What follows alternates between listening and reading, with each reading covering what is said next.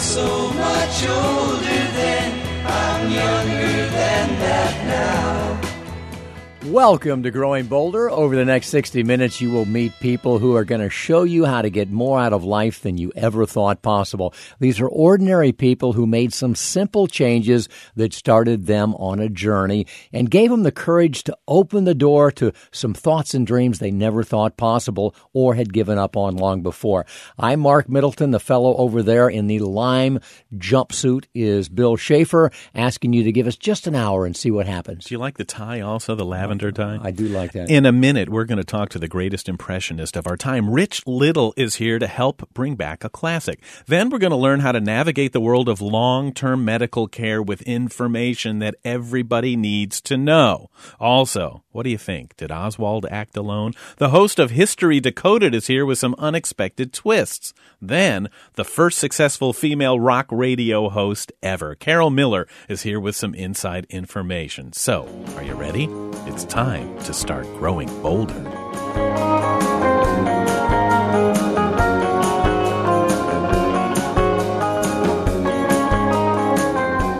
Well, we've got a special treat for you now because we're going to welcome Cary Grant, John Wayne, Jimmy Stewart, Johnny Carson, 10 presidents, and about 186 other major stars, because they are all wrapped up into the incredible voice of just one person. He's one of the greatest impressionists of our time and has an incredible career spanning over 50 years. Yeah, I guess he's been on a few shows. Maybe you saw him once or twice on, let's see what, Ed Sullivan, Jackie Gleason, Glenn Campbell, Ronan Martin's Laugh-In, and about 1,000 times on The Tonight Show. He's done 9 comedy albums and 3 HBO specials, and now he's on Growing Bolder. Thrilled to say hi to a classic, the great Rich Little. Rich, how are you?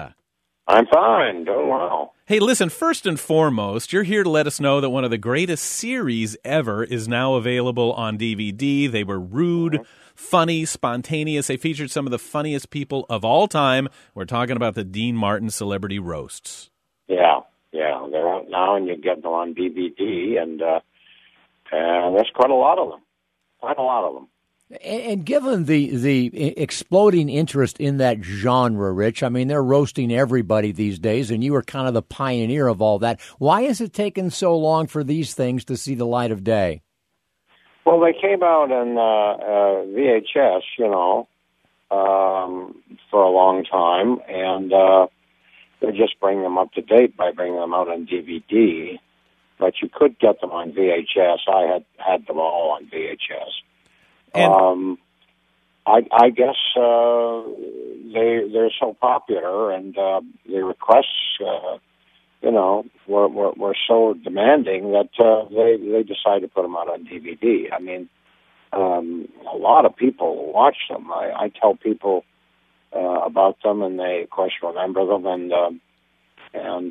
say, yeah, they want the kids to look at them and see some of the great comedians of all time, and so there's a big interest in them, because it was an era that's gone, and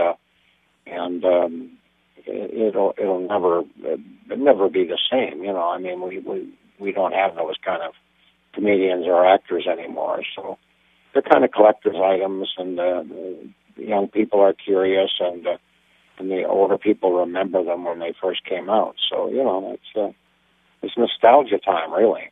You know, Rich, I think one of the reasons that everybody does love you and always has is you've always come across as being just as big a fan of the people that you do as we are. Who were some of your favorite stars personally? Oh, well, I mean, I had a number of people that I really warmed up to and got to know. Jimmy Stewart, I knew very well. We did a lot of things together. And then I ended up doing a one-man show on his life, which I am currently doing now, touring the country, doing a one-man show on Jimmy Stewart called Rich Little and Friends, and we're going to take it to Broadway next year. So that's been exciting. The other celebrity that celebrity, I use that term loosely, was the President Reagan. I knew Reagan quite well, and spent a lot of time with him, and performed at the White House many times when he was president. And I knew him, as well as I knew Jimmy, and so both being Republicans, I'd see them together a lot, And then Reagan would always try and imitate Jimmy Stewart, and he liked to do John Wayne too. And he'd say to me, "Well, Rich, what do you think of my Jimmy Stewart?" and I used to say, "Well, don't give up your day job. It wasn't that great, but it was okay." But when he did Truman Capote, that's what really floored me. One time, the president did Truman Capote for me, and I thought that was pretty bizarre. He did a fairly good Truman Capote. Matter of fact, I even gave him a joke to use, and he said to me, "Well, Rich, thanks for that joke. I'll use that." He said, "I can't wait to try that out on Gorbachev." And that's what he said. And I said, "What?" I would have given a year's pay to see that. President Reagan doing Truman Capote for Gorbachev. I mean, that would be something to see. Probably wouldn't know what the hell he was doing. That's a great story. We're talking with Rich Little, folks, one of the greatest impressionists of all time. And Rich, obviously, an impressionist has got to be immersed in popular culture. That's where so much of your material comes from. Are you developing any new material these days? Is there anybody out there, that's really popular today that makes you want to do an impression of them? Yeah, well, I'm always wide open to do new voices. Some of the younger movie stars are hard to do. It's hard to do Brad Pitt. I don't think you could do George Clooney, or Matt Damon. That would be pretty difficult. I've been watching that series Breaking Bad, which I think is fabulous. And I can do most of the people on that show, so I might put that in the act soon. And you've got to keep a little up to date, because if you just do voices that are from a long time ago, people think you're a little outdated. So the only reason that I do the voices from the past are they were easy to do because they were all larger than life, and they all were identifiable, And as I said, you got the movie stars of today, and they're a lot tougher to do. Who on Breaking Bad would you say you'd want to do most? I mean, is it Jesse Pinkman? Is it Heisenberg? Who do you like to do? Oh, Heisenberg, I could do him, yeah. Can you give us just a little bit how you would do Heisenberg?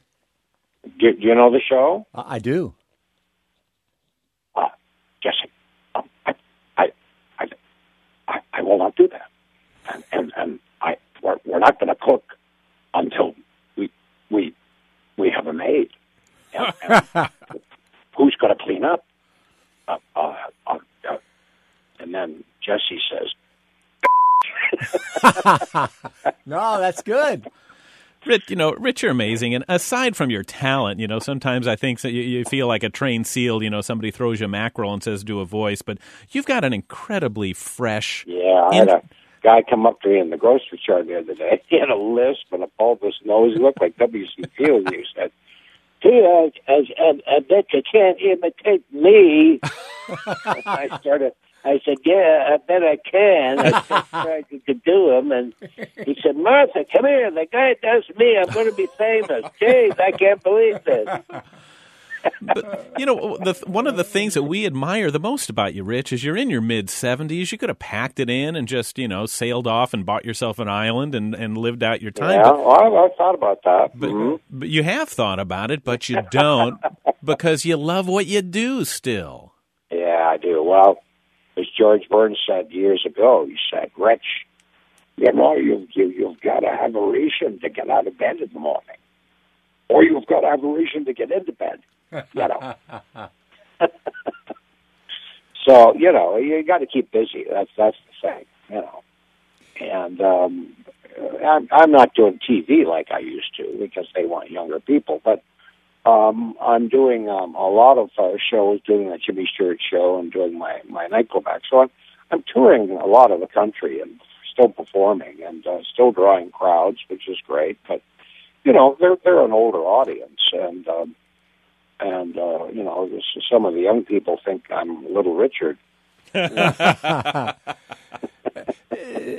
Rich, when you do somebody's voice, I mean, you're actually trying to capture the essence of them, and I'm guessing that it really more than just the voice becomes part of you. Do you somehow learn something from people, and you do great people? I guess what I'm trying to ask: have you been transformed in any way by the positive personality characteristics of many of the people that you've done impressions of? That's a strange question. You're asking me what again now? Well, I'm sorry to ask you a strange question. When you do somebody, rather than just imitating their voice, is there something about their personality that you also can adapt, that you can learn from? Well, yeah. I mean, if you have a great personality, they're easy to impersonate. They don't have any personality. And it's very tough. And of course, when you do an impression, you exaggerate slightly. So, it's interesting. It depends on who you're doing, really. I mean, I think some of my best impressions are probably Johnny Carson and John Wayne and Reagan, and then I was known for doing Richard Nixon for so many years. My gosh. My own parents tried to have me impeached. My nose kept growing, and I kept lying all the time when I was younger. But I did Nixon once in front of him, and it wasn't my finest moment. Oh. And this was down in San Clemente, way early in my career. Gosh, I was in my 20s, and we're down at San Clemente with a whole bunch of celebrities, and Debbie Reynolds dragged me around the swimming pool, threw me at the back of President Nixon, and said, "Do him." And he thought I was going to shoot him, so he turned around, total fright. And I started to imitate Nixon in front of him, and everybody was gagging because he wasn't laughing. And oh my gosh, it was embarrassing. He just was staring, Oh man. And John Wayne was there, and he said, "Somebody get a rope," Yeah. And Rich Little. And he said, "Gee, I was so nervous, I ate a flower." But anyway, Nixon didn't know I was doing it, and he turned to his wife Pat and he said, "Why is this young man speaking in a strange voice?" And he just didn't know I was doing them, and as I said, everybody was gagging and just laughing with their hands. And he never knew. Even when I finished and walked away, he didn't know what the heck I was doing. Well, Rich, I want to remind people that you are out on the road. You're coming to a town near people, wherever they are, and soon to be headed to Broadway. And we can't wait to see you there. We're thrilled that you still share your talent with the rest of us, because you keep those great stars alive and you keep them in our culture. Plus, you show off your own stuff by doing some of these new people. The incomparable Rich Little. Thanks so much.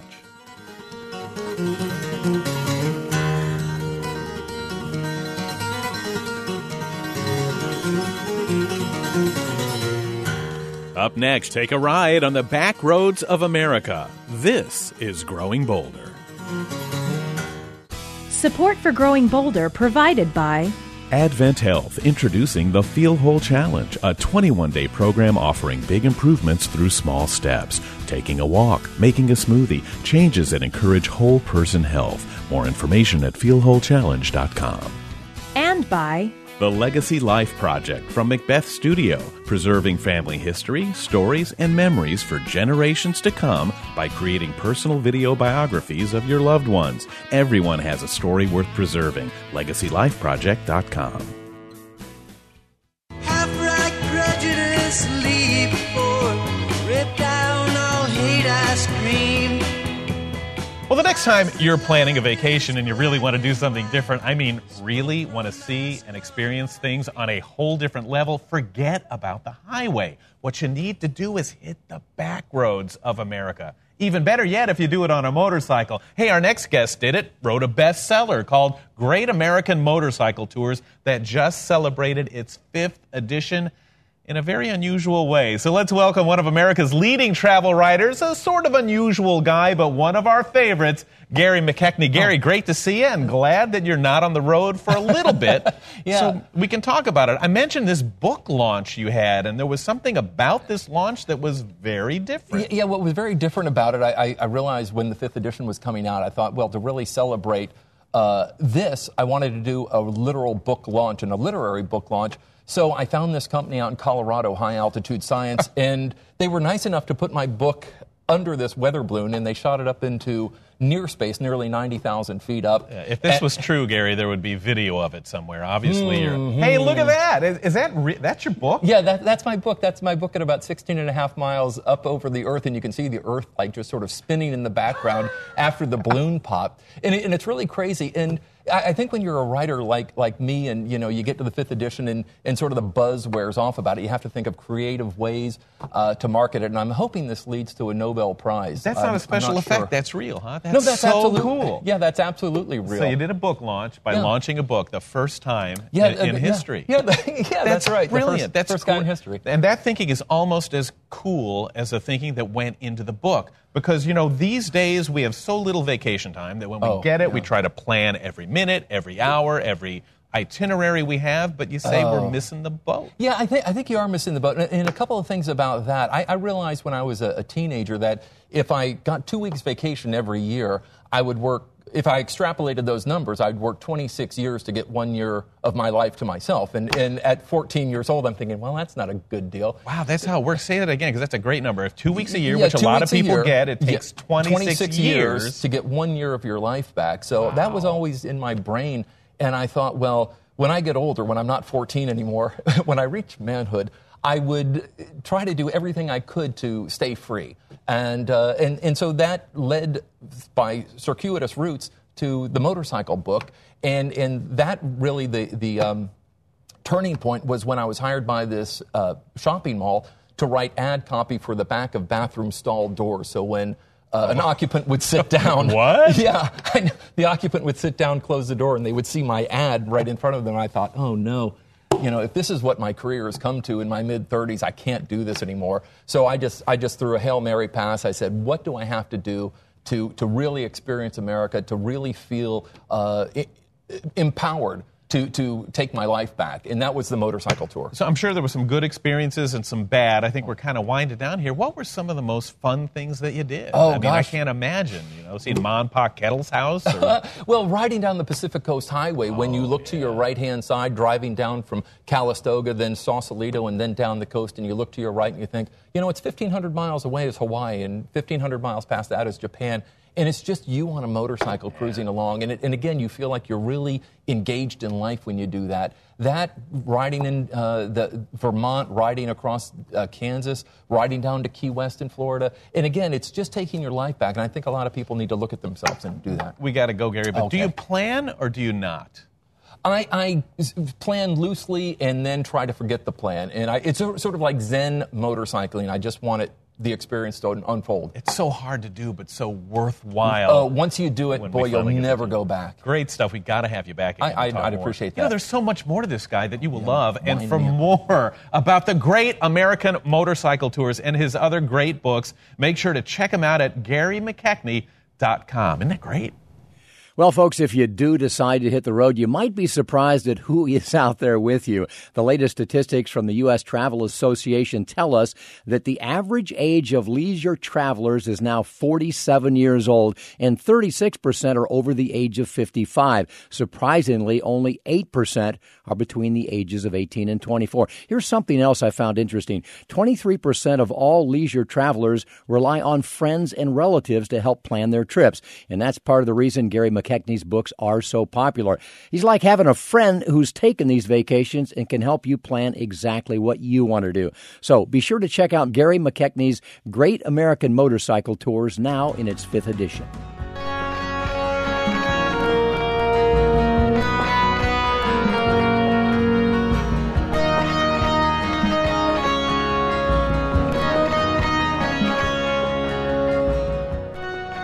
Time now for another dose of wisdom from a man who's got a whole lot of it to share. He spent his career as an actor, a musician, a writer, and a producer in Hollywood, never afraid to take a risk. He's worked with a wide variety of stars, everybody from Bing Crosby to Mr. Warmth, Don Rickles. And along the way, he learned a little something about strong personalities. Yeah, pull that chair right up to the radio the way they did in the old days, because today's segment is all about never judging a book by its cover. Also, when life hands you lemons, don't be afraid to try to squeeze out those last few drops. Here to explain is Key Howard with Ain't Life Grand? Around this time of year, my blood pressure goes up a few points as we get closer to April the 15th. The entire process puts me in mind of the old adage, the large print giveth and the small print taketh away. But I read a cute story the other day that kind of put it all into perspective. A local bar was so sure that its bartender was the strongest man around that they offered a standing $1,000 bet. Their bartender would squeeze a lemon until all the juice ran into a glass, then hand the lemon to the patron, and anybody who could squeeze out one more drop of juice would win the $1,000. Well, many people had tried over the years, weightlifters, longshoremen, but nobody could do it. Until one day, this scrawny little guy walked into the bar with thick glasses and wearing an old polyester suit, and he said in kind of a squeaky voice, I'd like to try that bet. Well, after the laughter died down, the bartender said, okay. He grabbed the lemon and squeezed away, then he handed the wrinkled remains of the lemon rind to the little man. The crowd's laughter turned to total silence as the man clenched his fist around the lemon and 6 drops fell into the glass. As the bartender paid the $1,000, he asked the man what he did for a living. Are you a lumberjack, a weightlifter, or what? The little man replied, oh no, I work for the IRS. Till next time, this is Key Howard. Ain't life grand?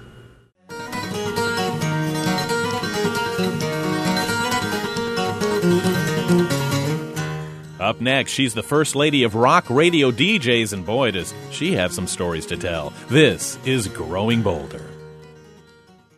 Support for Growing Bolder provided by The Center for Health and Well-Being, now open in Winter Park. Wholeness, fitness, and medicine together in one convenient location, offering programs and services to promote healthy living and positive aging. More at yourhealthandwellbeing.org. Sign up for the Growing Bolder Insider newsletter, delivered to your inbox every week. Be the first to see our latest interviews, stories, and tips for making each day count. Sign up today at growingbolder.com. Hear the soldiers stand, I aim my hand at the mongrel dogs who teach. You're listening to Growing Bolder. I'm Bill Schaefer with Mark Middleton, and our next guest has had a profound effect on the history of rock music, and as far as I know, she doesn't even play an instrument. So, what is she? Well, since 1971, 5 nights a week, she's been a professional, lifelong friend, an audio version of one of the best relationships you could ever have. In other words, she's a radio personality, but not just any. She's the one who introduced Bruce Springsteen to New York, and she brought all the greatest bands and musicians straight to listeners on New York's Q104.3, on Sirius Satellite Radio, and before that on WPLJ and WNEU. She's featured in the Rock and Roll Hall of Fame. She's been on VH1 and Entertainment Tonight, and she's written a very cool book about her experiences called Up All Night, My Life and Times in Rock Radio. Let's find out more from Carol Miller. Hi, Carol. How are you? Oh, I'm doing okay. How are you guys doing? We're doing great. Thanks very much. We appreciate your time. And, you know, when I was growing up... Thank you for having me on the show. No, it's our honor. We're thrilled to talk to you. When I was growing up in the 60s and the 70s, a radio DJ was pretty much a middle-aged guy with one of those comb overs, Right. You know, a striped shirt, plaid pants. Why did you ever want to become one of those? How did you get involved in it? Well, I actually never thought that I would get involved in that because the image that you just described was exactly what was around when I was a kid. I mean, he was just this really nice, goofy guy.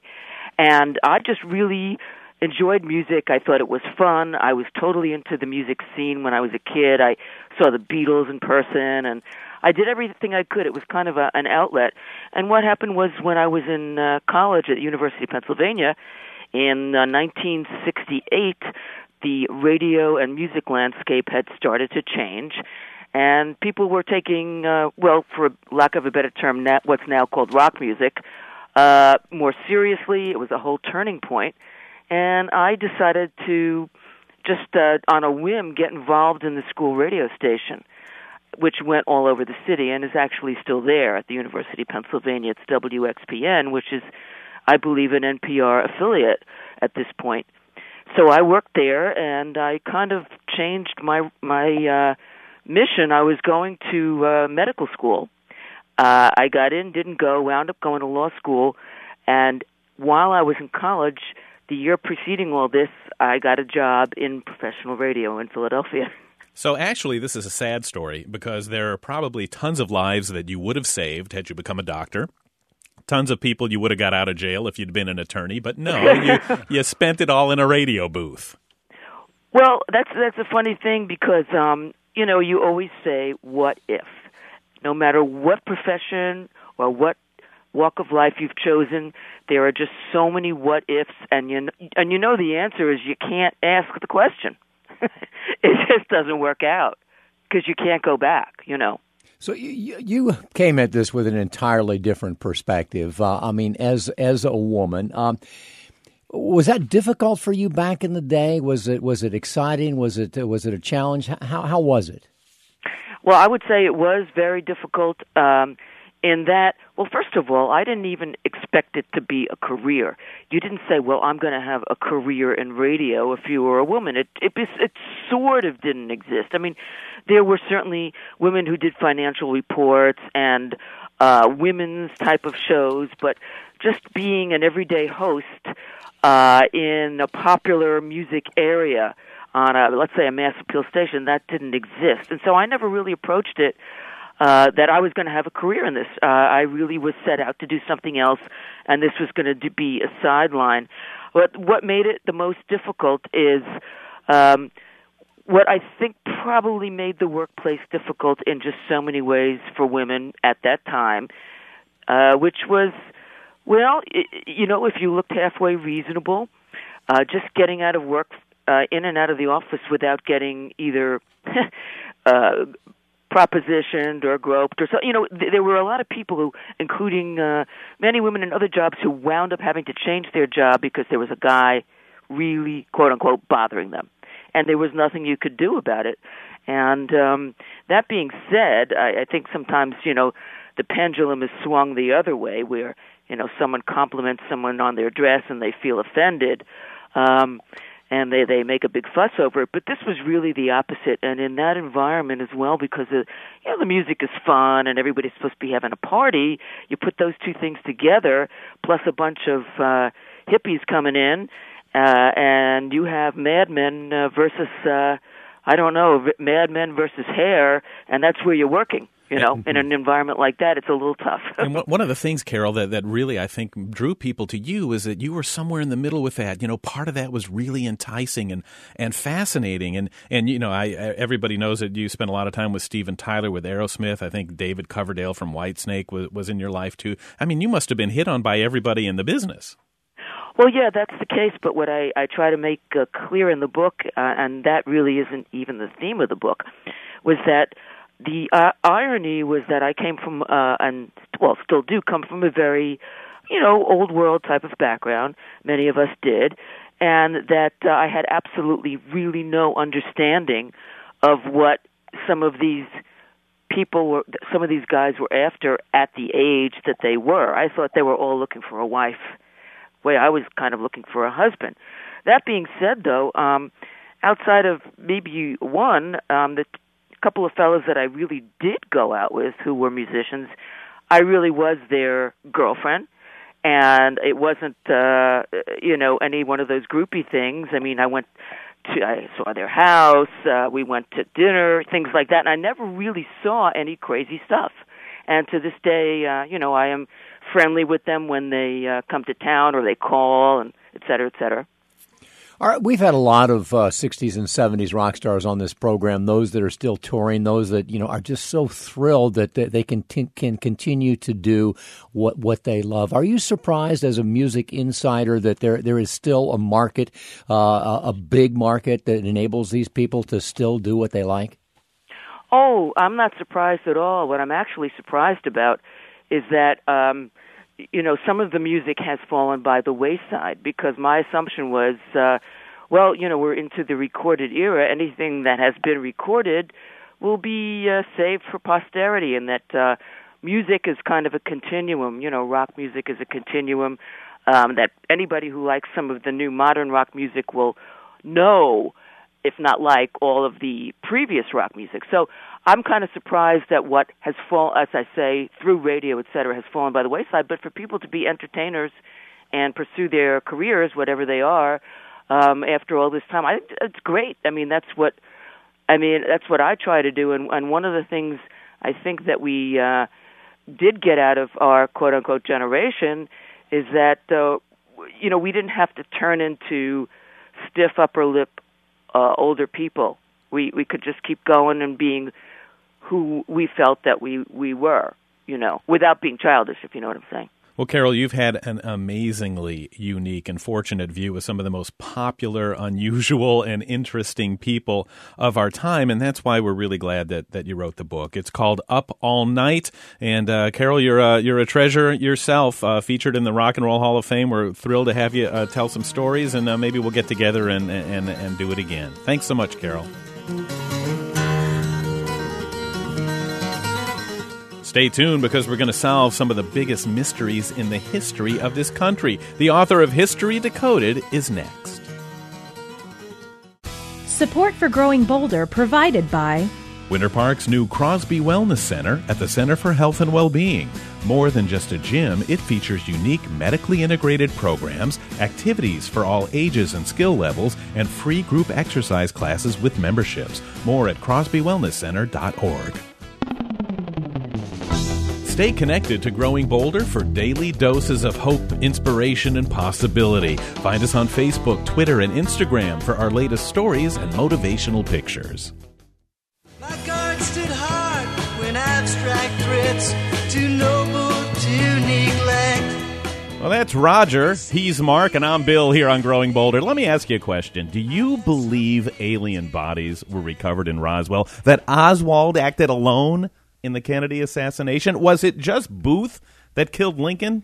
Did I get your attention? Because if there's one trait that seems to link all of us as Americans, it could be that we all love a mystery, a conspiracy, a puzzle, something we ought to be able to figure out but just can't seem to unravel. Well, we're going to meet a guy now who only not likes to try to decode mysteries. He's had so many fascinating twists in his own life that you could say he's a bit of a mystery himself. That's a great point, Bill. Among other things, he is one of the premier comic book writers of our era. He's the #1 New York Times best-selling author of The Inner Circle and 8 other best-selling novels. Both of his nonfiction books were bestsellers, too. He was co-creator of the network TV series Jack and Bobby, and you can see him on the History Channel as the host of Brad Meltzer's Decoded, which is the basis for his new book, History Decoded, The 10 Greatest Conspiracies of All Time. Here, folks, is Mr. Brad Meltzer. Hey, Brad, how are you?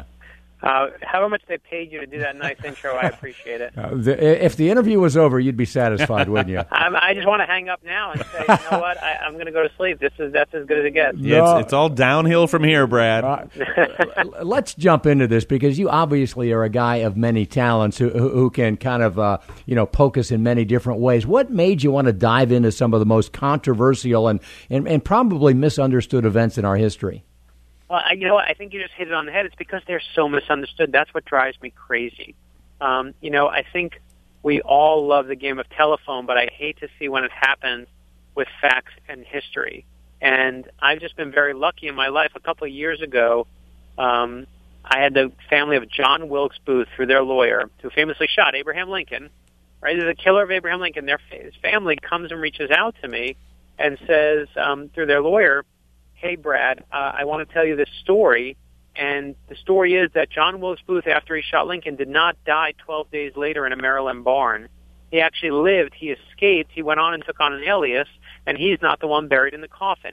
Would you like to hear this story? Wow. You better believe I wanted to hear that story. And so what the book does is it doesn't just count down the top 10 conspiracies throughout history, but each chapter actually has the proof in the book that you can pull out. So, for instance, when you get to that Lincoln assassination chapter, there's literally a secret compartment in the book, and you can pull out the letter that John Wilkes Booth wrote and left behind right after he shot Lincoln.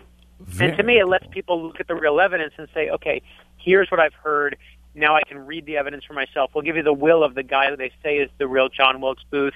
You'll see what his will said. You'll see who he left stuff to, and you decide if this will is real or if this is a family mistaken about who their relative is and what happened to him. Well, Brad, if his relatives send you theater tickets, you might want to think twice about taking them. You know, aside from this Lincoln thing, and that was probably a bizarre twist of fate, but generations of authors, historians, investigators, they've all been trying to find the truth about some of these events nonstop. What else did you bring to the table that these other folks missed? You know, listen, I don't want to come on the show and say I'm better than everybody else by any stretch. I think what we've really been, the hard part is you read so many of these books and they have agendas. They want to prove something. And it'll either be a book all about why the conspiracies are true or it'll be a book why they're all false. What we do in our book is we say, you know what, some are true and some are false. Some are real and some you have to really question and say, why won't they let anyone in Fort Knox? Why did the government shut it down? Why has no one seen the gold in Fort Knox since 1974? If it was so easy and to prove that it's there, just prove it. And that's a really good question. And what we do in the book is show you exactly that. So, for instance, when we do UFOs, you get the real government form that the government used to send out when you saw a UFO. You get the original Roswell report. We don't tell you what we think the Roswell report said. We actually give it to you. You see the redacted form. You can see what's declassified, and you can read that original report in your own hand. And to me, I think that's the difference. You know, when you get to the Kennedy assassination, we give you JFK's actual death certificate. And not only that, we give you the teletype from the State Department that shows that they were following Oswald and what they said about him many years after that, and many years before he shot JFK.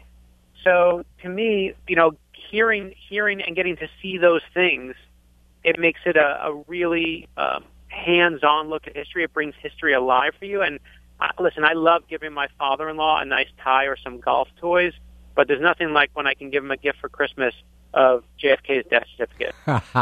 Folks, we're talking to Brad Meltzer, who is, among many other things, a historian and an author. His latest book, History Decoded, The 10 Greatest Conspiracies of All Time. Brad, as you know, the Internet has really exacerbated both sides of everything. There's more wackos out there now than there ever were. You're kind of the anti-wacko when it comes to conspiracy theories. You mentioned Kennedy. Did Oswald act alone? You know, here's my belief, is I think that if you look, those 3 shots that Oswald fired, those were his shots. He was the one who pulled the trigger. There's no real proof otherwise. There's lots of great stories. You want great stories, you know, I can give them to you. But in terms of real proof, it's fascinating. And this is what America needs to know. When the Warren Commission first looked at the Kennedy assassination, they said 3 shots were fired, no conspiracy. When the House Select Committee a decade later looked at the evidence, they said, you know what, there is a conspiracy, and there were 4 shots fired. The 4th shot came from the grassy knoll. But here's what America needs to know, is that this 4th shot was based on an audio recording. It wasn't based on, like, physical evidence. It was an audio recording at the time of what they said, these 2 guys, 2 experts said was a 4th shot. The amazing part of this, and this is the part that people need to know, is 3 years after that, 12 of the best forensics audio people came together and totally discredited those men. And they said they heard it completely wrong. The timing is off. The sound is off. And since that day, over and over, it's been discredited. But you know, we all know once you plant that seed of doubt, it grows into a forest. And right now, that forest is on the grassy knoll. I will say, though, there are important questions to ask. For instance, how did Jack Ruby get through all those cops? What was Lee Harvey Oswald doing in Russia for 2 years? 2 years in the home of our greatest enemy at the time. And the sad part is that part of history is lost because Jack Ruby shot Lee Harvey Oswald. And to me, that's where the real story is. Hey, Brad, in our last minute, I'd hate to let you go without talking about this. I mean, you're such a cool guy, but people don't realize that you wrote your first book, you sent it off to 24 publishers and got 24 rejections. Can you share with us, what did you learn about life, in 45 seconds or so? Listen, and if you want, I can stay an extra minute because I want to tell you who I do think killed Kennedy. But I will say you are hitting it on the head. I got 24 rejection letters on my first book, and there were only 20 publishers at the time. I got 24 rejection letters, which means some people were writing me twice to make sure I got the point. But you know what? I believe whatever your dream is and whatever you do today, don't let anyone tell you no. Just keep going, keep pushing. Don't let anyone tell you no. And real quick, who killed Kennedy?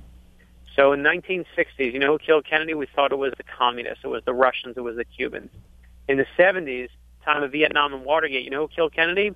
We thought it was our own government. It was the CIA. And if you look at the 80s, the rise of the Godfather movies and giving way to Scarface, who killed Kennedy? It was the mob. So decade after decade, if you want to know who killed Kennedy, it's whoever America is most afraid of at the time. That's the amazing secret we forget to realize is, JFK is the president that raised so many hopes, but in his death revealed so many of our greatest fears. With anything Brad Meltzer's involved in, it'll be real pieces of history wrapped in intrigue and filled with aha moments. The latest book, History Decoded, The 10 Greatest Conspiracies of All Time. Our thanks to Brad Meltzer.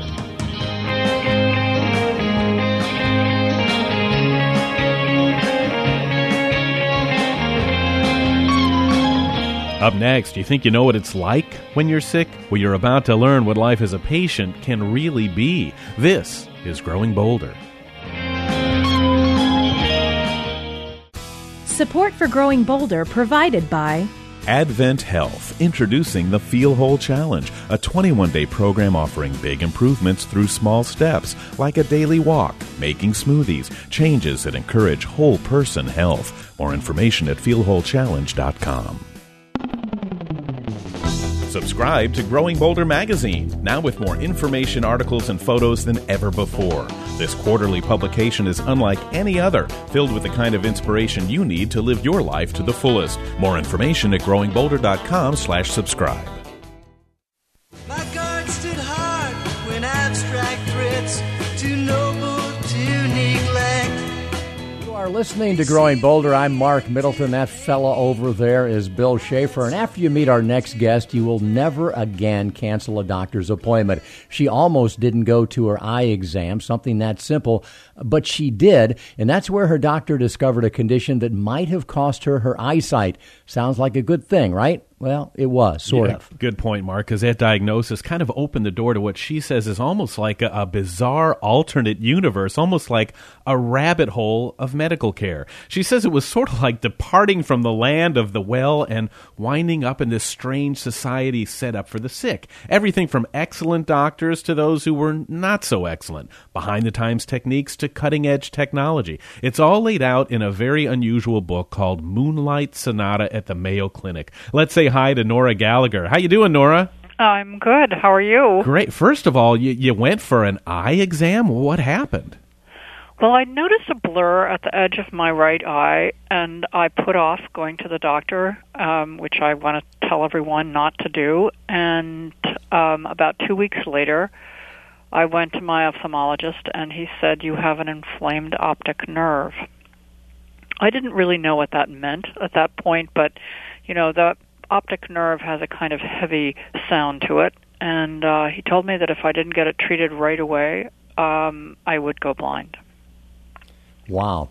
Yes. So you embarked on this amazing journey into the healthcare system. And before you tell us what happened and what didn't happen, I'm curious as to what led you to write a book about it. What's your background? Are you a writer, or is this something that you just were so motivated to do that you thought you'd give it a try? I am a writer. I've published several other memoirs and a novel, so I approach the world by taking notes, and I started doing that with this situation, not knowing it would turn into a book, mainly to try to understand it. And that's when I realized I was living in a different country. As I walked from my doctor's office to the emergency room to get the intravenous steroids I needed for the optic nerve, I saw completely ordinary people on the street, someone talking on a cell phone, someone eating lunch. And I felt as if a glass wall had descended between me and them, that I was suddenly living in an entirely different country. Only an hour after my doctor had told me I had this nerve inflammation, somehow I knew that I had entered the, whatever you want to call it, the land of the sick. I ended up calling it Oz. So, Nora, you went through this change immediately, and we all sort of can envision exactly what you're talking about. But you wrote a book because you feel like very few of us are prepared for what really happens. I think that's the truth. I was not prepared, and I think I probably speak for a lot of people. When you get a cold and you have the flu, and you don't really enter the land of the sick because you know that you'll get well. Although there's some familiarity with that land when you do have a cold. You know how you just feel like you can't move, and other people are kind of running around and they have all this energy, and you can't figure out why you don't. That's the beginning of this separate world, that people in ordinary life are productive and busy and going about their business, and you can't. And I think it's very important to try to understand, especially when you're trying to deal with someone who has a very serious illness, that they are living in a totally different world, not only inside the medical system, which is pretty hard to get out of, but also just inside a world that is entirely different. It has its own rewards, oddly enough, but it's completely separate from the world where you're expected to be very productive all the time. You make a couple of good points, Nora. And folks, by the way, we're speaking with Nora Gallagher, who has written a book called Moonlight Sonata about her experience inside our healthcare system. We say, because we've heard so many times, that we all have to prepare for what is going to be our major medical challenge, because sooner or later we are all going to have one. What did you learn about navigating our current health care system that you wish you had known before? Well, there are a couple of just so basic points that I didn't know about. One is the famous 15-year rule, which is that it takes about 15 years for innovations in medicine to reach or to be put into practice by your local doctor. This is not because your local doctor is an idiot or because he doesn't have access to this information.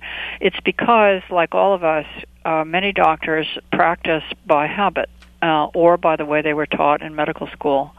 And so it takes them a very long time to change their practice or to use techniques that have been, shown to be good in other places. So it's very important for the patient to become aware of new discoveries at a very high level.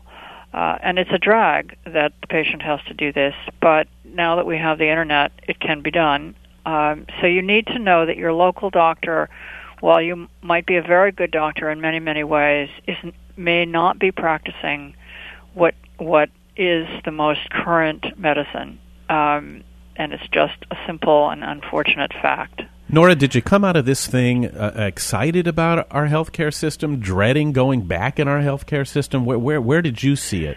I understood it now as a system that's being gradually taken over by efficiency experts who don't really understand what efficiency actually means and who are not working on behalf of the patient. That it sounds like a very bold statement, but I'm afraid it's true.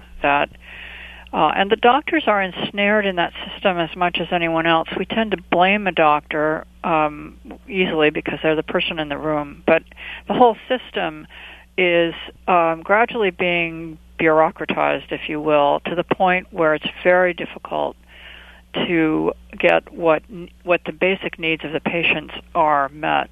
And, of course, when I was at the Mayo Clinic, that was a very different experience. They're not a perfect institution, but they are very efficient in many ways, but all of it to serve the patient. You mentioned that you called this world in which you lived for a long time Oz. Unfortunately, there is no yellow brick road for all of us when we find ourselves in Oz. So what's the takeaway from your story? What can we learn from what you've experienced in the last minute that we have here, Nora? I think the very basic thing is that to know that you're vulnerable is a very hard thing, but the truth is that we are all vulnerable and resilient, and the disorder is imagining that we're not. And that's actually a great gift.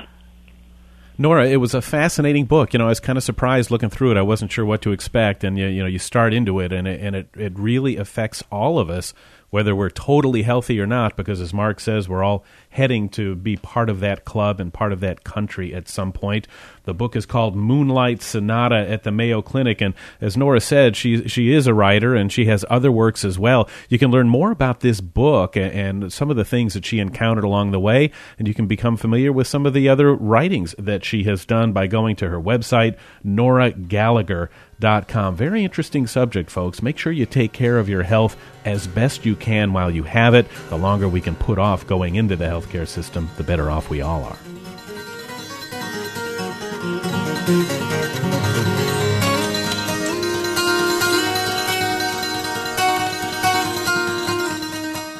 Well, that's it for now, but do remember Growing Bolder does not stop with this program. In fact, it's just beginning. The question is, what are you going to do about it? Well, when it's time for you to start along your journey, there's no greater resource out there than growingbolder.com. Check it out, bookmark it, share it with your friends. You'll find hundreds of interviews like the ones you've heard today, hundreds more video stories, all to help you make your move. growingbolder.com, and on Facebook and Twitter, too. Good point, Bill. And don't forget, folks, you can find information on where to watch Growing Bolder television, now in production 5 days a week.